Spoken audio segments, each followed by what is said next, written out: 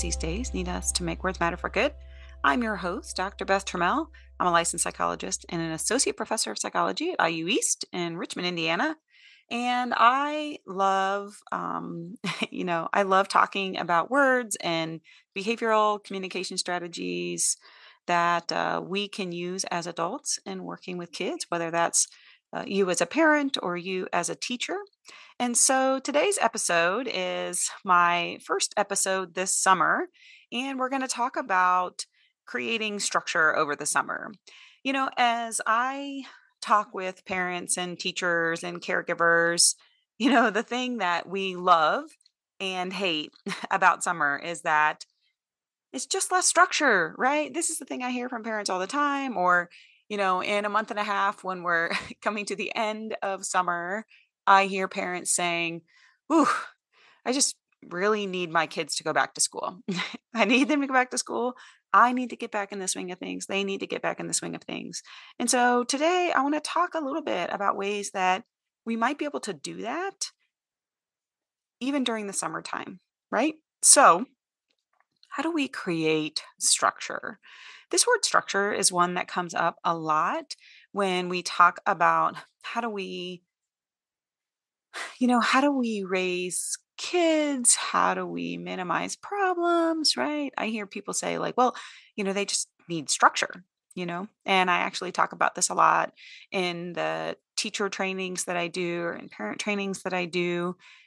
We all talk about this word structure. We talk about this word consistency, and it's really hard to do in everyday life if you don't break it down to what it really means. And so that's what we're going to talk about today.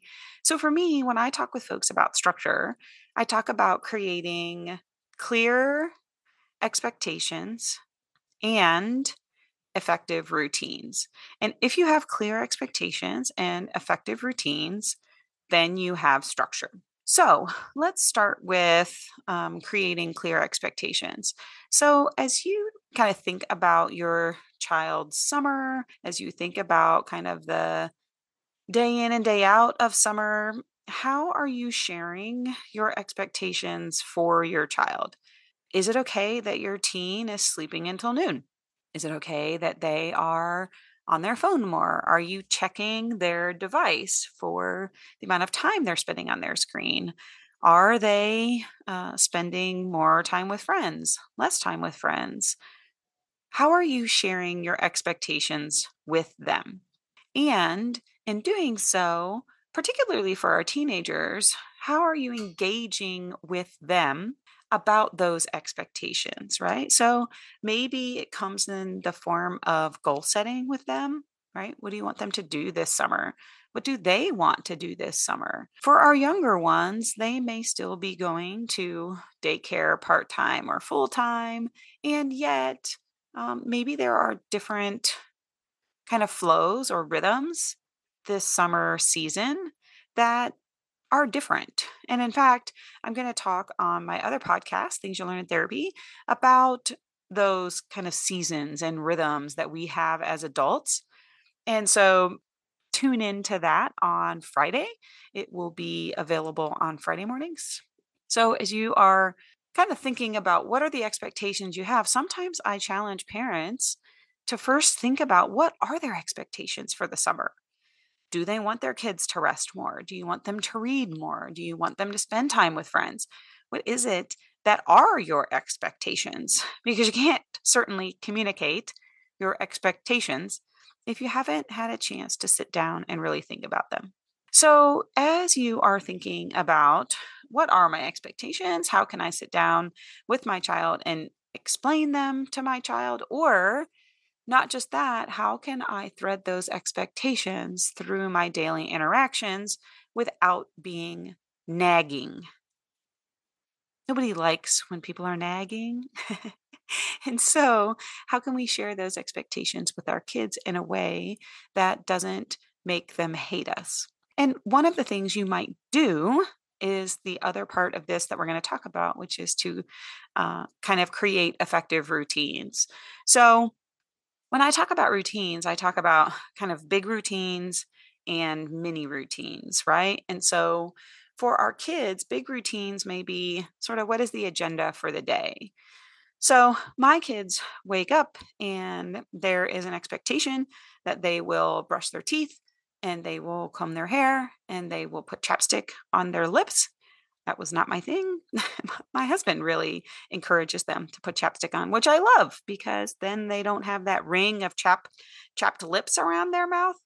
If I were just their parent, I would forget about that. And then my poor kids. Anyway, I'm digressing. So they yeah, they have to comb their hair, brush their teeth, and do all of those things, get dressed, that sort of thing. That's their morning routine. After they do that, they eat breakfast. And then in the summer, they have kind of this workout routine that we have created for them with some basketball drills, dribbling and shooting drills. And then we do sort of a short run as a family together. And after that, they would have some free time to play or kind of do stuff with their friends or go to the pool or that sort of thing. So the big routine is kind of like the agenda for the day, right? We're going to go to the pool at 11. We're going to read from 10 to 10:30, whatever that kind of agenda for the day would look like. Now, I think this is kind of the first hurdle for some parents because they don't operate like teachers operate a classroom, right? Our kids in the classroom have an agenda every day. Sometimes it's the same. Sometimes it, adjusts on Tuesday or Wednesday, whatever day it is. But teachers are great at creating big routines, right? So it's our job to think about what do we want their day to look like. And then we share clear expectations about the fact that we will have our kids go through that big routine. In addition to the big routine, you might have mini routines, right? So, what is the routine for them brushing their teeth? What is the routine for them cleaning their room? What is the routine for them to eat their food, right? Maybe it's they sit down at the table and then after they eat, they put their dishes in the sink or in the dishwasher, right?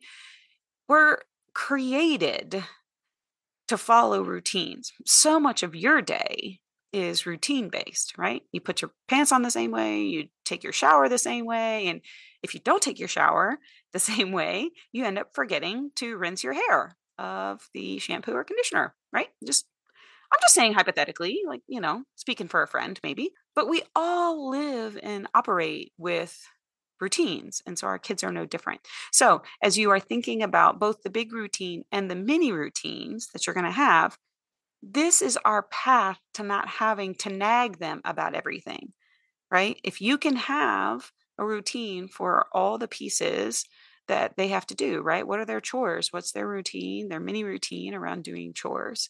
Some of our kids are going to need a visual schedule, meaning they are not going to be able to follow the routine if you just tell them with your words. They're going to need you to get a little clipboard maybe and write it out. Or maybe you have a dry erase board that is on the wall. And before you head out for the day, you leave a little note with step one, step two, step three. That would be great visual structure for your child.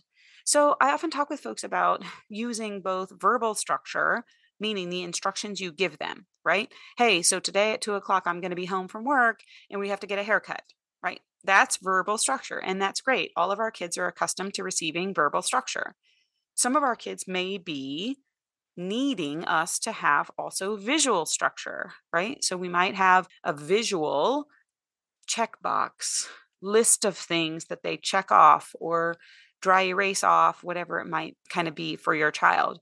But that additional visual structure may help them kind of have predictability around what the day is going to be, and it may minimize some arguments. So my teenager and I sometimes have how shall we say this? Miscommunications about what the schedule is. And often it's because I haven't communicated with her about what our schedule is. And she has made plans in her mind. And so we both have these plans and then they come crashing together. And now we have kind of this strategy that at the beginning of the week, she sends me a notes page of all of the practices or plans that she has. And now that might change 28 times in the next 3 days.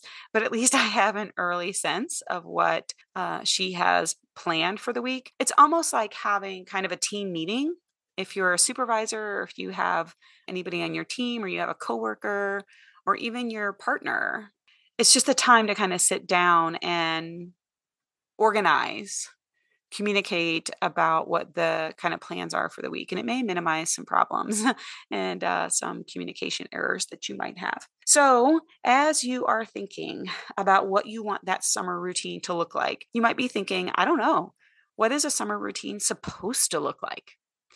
Here's the beauty: it isn't supposed to look like anything. It's supposed to look like what's best for you and your family and your child. Maybe this is a time for you to teach them new skills. Maybe this is a time for you to take individual time, one on one time with your child because you haven't had a chance to do that. Maybe this is time for them to rest. Maybe it's time for them to work. I don't know what it is, but I think sometimes, and even I am guilty of this, right? I fall prey to comparing what I'm doing or what my kids are doing in the summer to what we're supposed to do or what other people are doing. And I want to say no to that. I just want to say no to that this summer. I want to say yes to what's best for my kids and my family. And if that is uncomfortable for someone else, or if I start to fear that comparison, or if I start to feel those feelings of insecurity, I just want to say no to that. And I want to say no to that for you too. So, my hope is that today you will hear and be encouraged that you are the expert on your child. No one knows your child better than you do. And, all of us who have these fancy degrees, we know things about kids or families or parents in general, but you're really the expert on your own child. And so, create some structure this summer that will maybe make life slightly easier this summer, slightly less stressful, whatever it might be. And I hope that you tune in to Things You Learn in Therapy on Friday. And next week, I am going to be talking about anger, which might be kind of ironic. I don't know. Hopefully, this week we won't be feeling a lot of anger because we're going to be implementing a lot of new structure, and that'll be great. But I anticipate that this topic of anger is one that all of us experience personally. All of us have to witness in our kids. And I think sometimes it's, we're unsure, we're unsure what to do. And so next week on Monday, that's the episode that we will drop and we'll share with you. So, as always, if you have comments or questions or just want to share that you've tried any of these things or things that have worked or didn't work, would love to hear from you. I value your time and the fact that you listened today to this episode. So, thank you. And as always, make words matter for good. Bye.